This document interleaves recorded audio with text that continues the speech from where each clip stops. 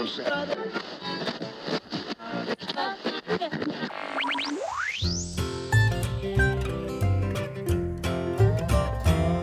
and listen in to a radio station where the mighty host of heaven sing. Turn your radio on. Turn your radio on. Turn your radio on. Turn your radio on. If you want to hear the songs of Zion. Welcome to the Shady Grove Radio Podcast, a production of Shady Grove United Methodist Church in Mechanicsville, Virginia.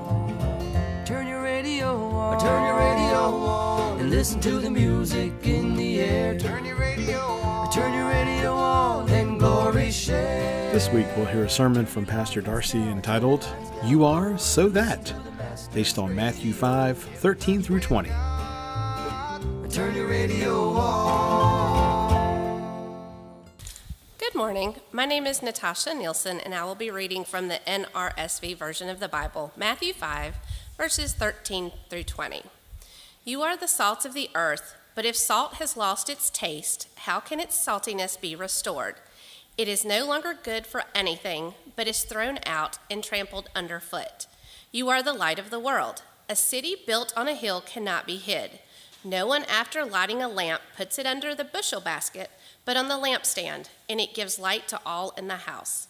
In the same way, let your light shine before others, so that they may see your good works and give glory to your Father in heaven. Do not think that I have come to abolish the law or the prophets. I have not come to abolish, but to fulfill. For truly I tell you, until heaven and earth pass away, not one letter, not one stroke of a letter will pass from the law until all is accomplished. Therefore, whoever breaks one of the least of these commandments and teaches others to do the same will be called least in the kingdom of heaven. But whoever does them and teaches them will be called great in the kingdom of heaven. For I tell you, unless your righteousness exceeds that of the scribes and Pharisees, you will never enter the kingdom of heaven. This is the word of God for the people of God. Thanks be to God. Let us pray together. Gracious God, our Heavenly Father, we give you thanks for your presence here, for waking us up this morning and bringing about us into this space and into this place of worship. And we pray, God, now that you will speak, for your people are listening. God, as we reflect on the gospel proclamation, may the words of my mouth, the offering of this interpretation, and the meditations of all of our hearts be acceptable in your sight. For indeed, you are our rock and our Redeemer. In the name of Jesus, amen. Well, I must admit that I have been nostalgic since we took our eldest daughter to college 2 weeks ago tomorrow. It's one of those life threshold moments that as you step forward over it, it causes you to look back and reflect on the phases of their life and yours up into that time. So you think about parenting, and you think about what a gift it is, and also what a challenge it is, one that has you leaning upon God for wisdom, perhaps at every turn. One poet said it this way: making the decision to have a child, it is momentous. It is to decide forever to have your heart go walking around outside your body.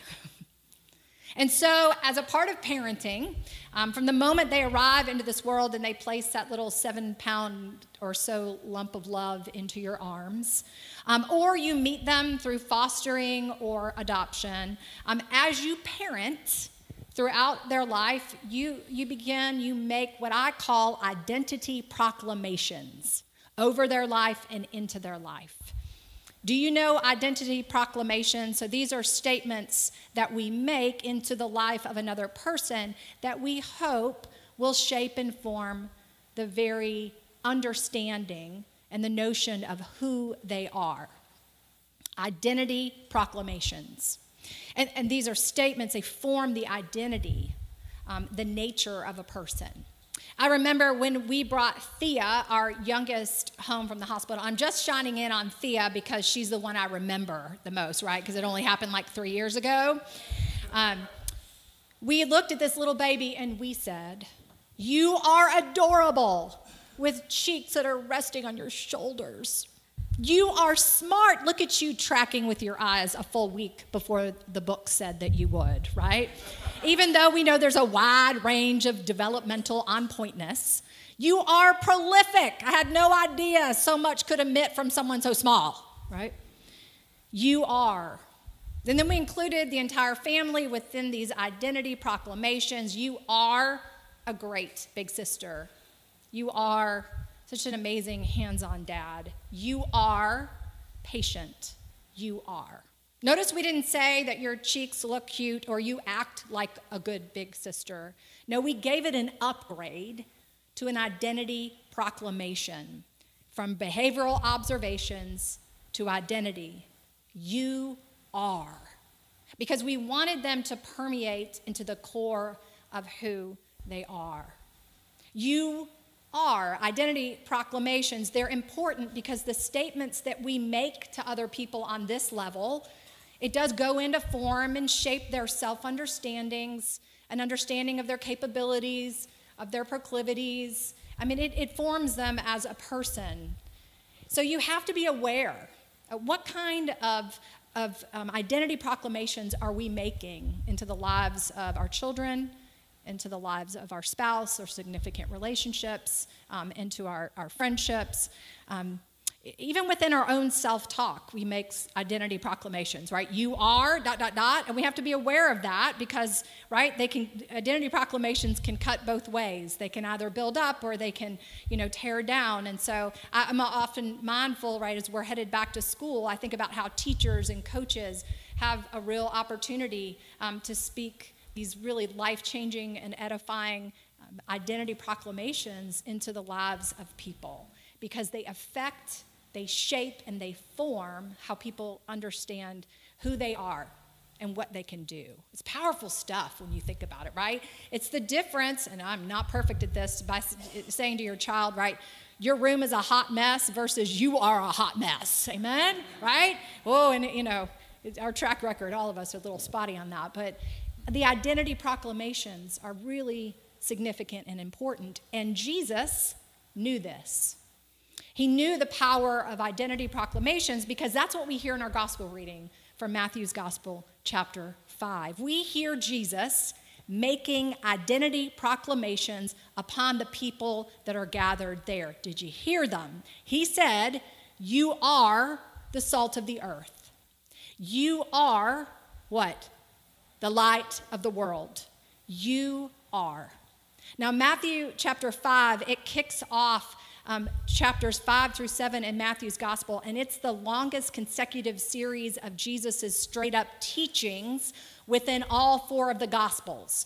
And it's known, this collection is known as the Sermon on the Mount. So Jesus is teaching. There's a crowd there, probably around 1,000 people, and he's teaching continuously about how the Jewish notion of law is not being abolished, it's being fulfilled, it's being fleshed out, it's being lived into in this clarification that God is sending into the world through Jesus. And it's a mixed crowd. There's people there who are those who have decided to follow Jesus, so they're disciples, not only the core 12, but we know there was also a peripheral layer of disciples, of people who followed Jesus. And then there were folks who were trying to decide if this rabbi was whom they wanted to follow. And then there were folks who just wanted some novelty in the day, right? And they heard there was a traveling preacher through town, and they said, let's go check this out, right? To all of them, Jesus said, if you want to be my follower, my disciple, let me tell you what it means. You are the salt of the earth. You are the light of the world. You are. Now, salt and light, they feature all throughout Scripture, the very opening letters and words of the book of Genesis, the very thing God says into the swirl of chaos that was the beginning of creation. So God said what? Let there be light. And there was. Right? Salt and light feature all throughout, but Jesus uses them as a metaphor in very particular ways within this passage from Matthew's gospel. Because both salt and light, in the way in which Jesus employs them, they both affect the environments around them. Right? That's the similarity. The slight difference, though, is that salt is an enhancer, and light, it shines on, it ultimately and utterly transforms the environment in which it's in, right? So salt is an enhancer. When you go out to eat, you don't say, I would like an entree of salt with a side of salt with a salt chaser, right? You don't say that, right? No, we say, I would like my food, and then we decide how much salt we would like to put on it. As we were reminded this morning, some people don't like salt, right? And some for health reasons, you got to look at how much salt you consume. But salt, its function, there's a preserving function and there's an enhancing function. It brings out the flavors of the food that it graces. Think of caramel. The only thing that makes caramel better is what? Sea salt, salted caramel. The power of light is that it impacts the room or the road or the person that it touches, and it allows us to orient ourselves in a new way, going from darkness to light, from shadow to illumination. Both salt and light, they transform, they impact the environment in which they're in, one as an enhancer and one as a transformer. They impact the spaces that they occupy, they brighten, they salt, and they light. Things are different because salt and light have been there. So Jesus gives these identity proclamations. He says, you are salt. You are light. And he goes on to almost question, like, are you seasoning with grace the places where you inhabit? Are you shining the light of mercy into the spaces that you occupy, where you go to work, where you go to school, within your friend group? In other words, are things different because you have been there? Are places more seasoned, more illumined because you're there? You know, I was in the post office several months ago, and there was an elderly woman who had approached the counter, and she was trying to send a package, and there was some confusion about information, and so they got that sorted out, and all the while, you know, the line is growing and wrapping around and approaching the door, and then it came time to pay the shipping for the package, and she pulled out her wallet and said, oh no, and she was trying to pull out money that essentially wasn't there. She didn't have enough, and the employee behind the counter was really trying to be gracious and kind, but you could look back at the line, and there were people rolling their eyes, sighing loudly, and she was trying. You know, there was some goodness coming from this employee, but it was as if God said, you know what, we need to season this place and take this up a notch. So there was already goodness there, but then suddenly there was a young man with skinny jeans and long dreads, and he sprung forward, he left his place in line, and he said, don't you worry about a thing, ma'am, how much do you need? And he pulled out the money and he placed it on the counter. And she said, just thank you so much. I grabbed my wrong wallet when I left the house this morning. And they talked, and he walked with her out the door, held the door open for her, said goodbye, and he stepped back into the room. And the eye rollers, you know what they did? They held the door for him. And those sighers, they held his place in line. And someone said, you know, that was really kind. Thank you for doing that. And someone else said, you know, my mom is older and she lives out of town, and we're not right there with her in the day-to-day, and I sure hope somebody would do that for her if she needed it. I'm talking about shining the light or letting the salt season the goodness that was already there, because I tell you, after what he did, the environment in that post office changed. Because you know what kind of attitude could live in a post office, right? Right? It's kind of like the DMV, right? There's like thick, amen. There's thick with frustration. You're frustrated you have to be there in the first place, and then people judging the people who forgot their addresses or can't find a pen or aren't properly prepared, and the pace of the employees. But because of this man's actions, it became a place of light spiced with generosity. It was as if all of us remembered who we were really supposed to be. It scattered the negativity and the judgment. You are. Now, I get it small. This is an act of kindness. God raised the notch of a kindness that was already trying to transpire. And there's times where being salt and being light, it transfers into acts of justice in the world. But I tell you, it matters, even if it's small, if it's something significant that God's asking you to do, because you are salt and you are light. And if we claim to follow Jesus, we best be acting like it. Whether we are in the driver's seat or on the basketball court or while texting friends. Jesus puts it this way. I mean, he really raises the bar when you hear that. He's good. What's good is salt? If it's lost its saltiness, if we're not seeking to allow ourselves to season the world in the name of Christ, he says it gets thrown out. It gets trampled underfoot. This is how people come to know the kingdom. God chooses to work through us. And amazing, humbling. We must be adding to the light and not participating in the shadows. I remember I was scrolling through social media. It's been a couple of years ago now.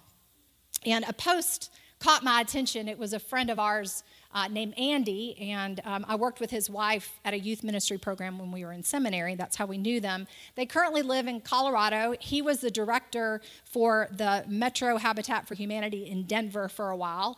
Now he manages a Christian camp in Montana during the summer after they dig out, right, of all the snow.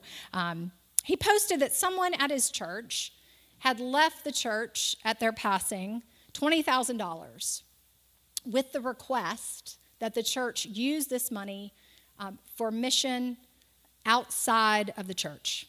And the missions committee and church, the leadership prayed, they researched, and they decided to donate this $20,000 to an organization called RIP Medical Debt, or Rest in Peace Medical Debt.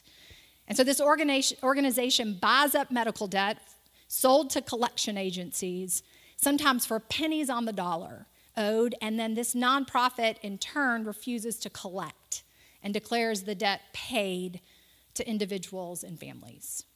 Now, as you may know, medical debt is identified as one of the primary factors that leads people towards bankruptcy within our nation. Some 100 million Americans are currently struggling with some sort of healthcare debt. So their church received word several months after the gift that with their $20,000, they were able to they bought up and they abolished $3.5 million in medical debt for 1,306 families and individuals in Alabama, Texas, and California. It sounds like a loaves and fishes story, doesn't it? But I just sat for a moment and I thought, can you imagine sitting at your kitchen table, weary from months and months of collection agencies calling, people sending letters, the stress of those relentless calls, while also trying to heal from some sort of medical issue. Maybe it was a surgery, maybe it was some kind of treatment, or you were supporting someone who was healing. And then you open up an envelope to hear that your medical debt had been paid in full by the church. Now, they had to apply, and there's standards set for those who are invited or accepted into the program. But can you imagine the light that literally streamed out of that envelope and scattered the shadow of stress and the burden that many of those families were carrying? Can you imagine that?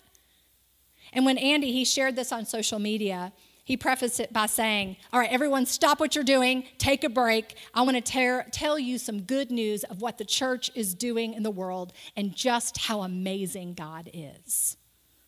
You are, Jesus reminds us, people who are seasoned and illuminating. We're making a difference because of the one who has made all the difference in our lives. But Jesus goes on. He adds one additional layer within this gospel account. Imagine that, Jesus adding layers onto things. He says, you are, identity proclamation, so that. You are so that you will impact the places where you go, whether it's the courtroom or the General Assembly or the lunchroom, so that people will see the goodness and mercy that you do and glorify your God in heaven. The life of discipleship, in other words, means that it's no longer just about us or even our family or the people with whom we agree or our friends or those whom we follow. Being a disciple means that we care most about representing God who made us, and we try to reflect back just a tablespoon, a spark of the reckless love of God that redeems us in Jesus Christ. We do good because, quite frankly, we need the practice. Amen? We do good so that God can continue to build us up with character and with integrity. We do good because people need us to do so. And, regarding salt as an enhancer, we believe that God is at work for good all day, all night, always and everywhere in the world. We believe that. And so our identity as salt, as an enhancer, is simply joining in with what God is already up to in the world. Because receiving a kind action, it's a powerful thing. Even more so is being connected to that source, that power, through relationship with God and Jesus Christ. You are so that. So this morning, I hope that you hear Jesus making some identity proclamations upon you. You are the salt of the earth. You are the light of the world. So that we can go out this week and make a tangible, discernible, noticeable difference in the spaces, places where we go with whomever we are with. And I can assure you there will be plenty of opportunities this week. I pray that we may resist the apathy of doing nothing or joining in with the negativity and thus losing the saltiness and hiding the light. I pray that our actions will follow the light of the world and we will scatter shadows this week and thwart the darkness that wants to influence and get a foothold in all of our lives. And remember, you are so that people may look at your lives, at our lives, and come to know and see in real time the God who has made them and redeems them. You are so that be these. Let us pray.